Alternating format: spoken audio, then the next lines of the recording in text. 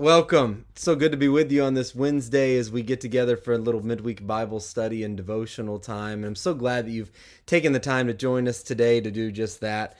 Just a reminder that we do meet on Wednesdays in person. It's nice to meet online, but it's also nice to meet in person. And we meet at 6:30 on Wednesdays for Bible study. And we'd love to have you come join us for just digging into God's Word and being together in the fellowship that comes together. But it's also nice to meet online, and wherever that is, whether it's in person or online, we're so glad that you have joined us to get together for a little Bible study, to open up God's Word and hopefully be encouraged and uplifted today. I don't know if you can relate, but I wonder sometimes how much I truly understand about prayer. Don't get me wrong, I pray and I love prayer. I love to pray. And I know what the Bible tells me about prayer. It's just that I sometimes struggle to understand and wrap my head around exactly how it works. For instance, sometimes I pray for what I think are good things and they don't come. Other times I pray for myself or others to be spared bad things, and yet they still happen. And I just struggle to wrap my head around how exactly prayer works. How do I even know what to pray for? Maybe you can relate to questions like those or struggles like those. Maybe at least part, as I think more about it, maybe at least part of our problem is in praying for wrong things. And if that's the case, then I can certainly begin to see how prayer could be confusing. I mean, when we're wrong-headed or even selfish in what we ask, we can hardly blame God for not answering those prayers. Let me try to make sense of what I'm saying by giving you an example or telling you about an example from Scripture. In Acts chapter 4, back in the early days of the church, Peter and John were called before the religious leaders and authorities in Jerusalem. And basically, they were ordered to stop preaching in Jerusalem, preaching about Jesus in Jerusalem. In fact, they were threatened that bad things would come down on them if they didn't stop. And so, duly warned, they were released. And when the two men got back with the other Jesus followers, they reported everything that had happened to them. Then they prayed these words in Acts chapter 4, verse 29. It's so convicting to me. Now, Lord, consider their threats and enable your servants to speak your word with great boldness.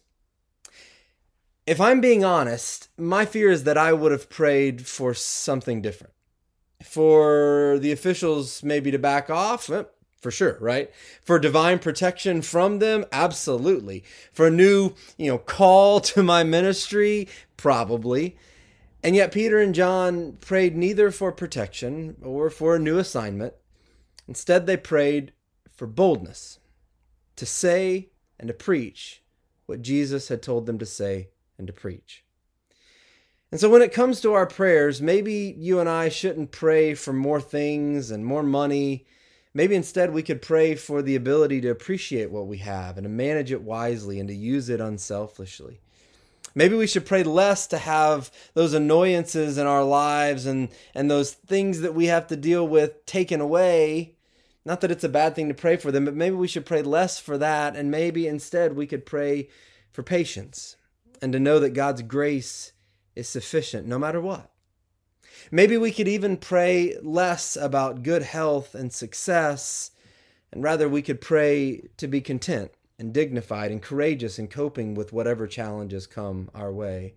It's certainly within God's will that we pray for God's provision and that He takes care of us in our lives and for His deliverance in the midst of our trials and struggles that we face. Jesus models as much for us in the Lord's Prayer in Matthew chapter 6. But even Jesus prayed for things in Gethsemane that He qualified with the following statement, "Yet not my will, but yours be done, Father." You see, sometimes God's will is better done when we bear our cross with courage rather than have our problems eliminated. That's why we surrender to His will over our own. That's why we accept the mystery that is sometimes inherent in His will, because we trust in Him. And so in the end, I guess I should probably worry less about understanding the nature of prayer and just should simply pray. I hope you have a blessed day. God bless.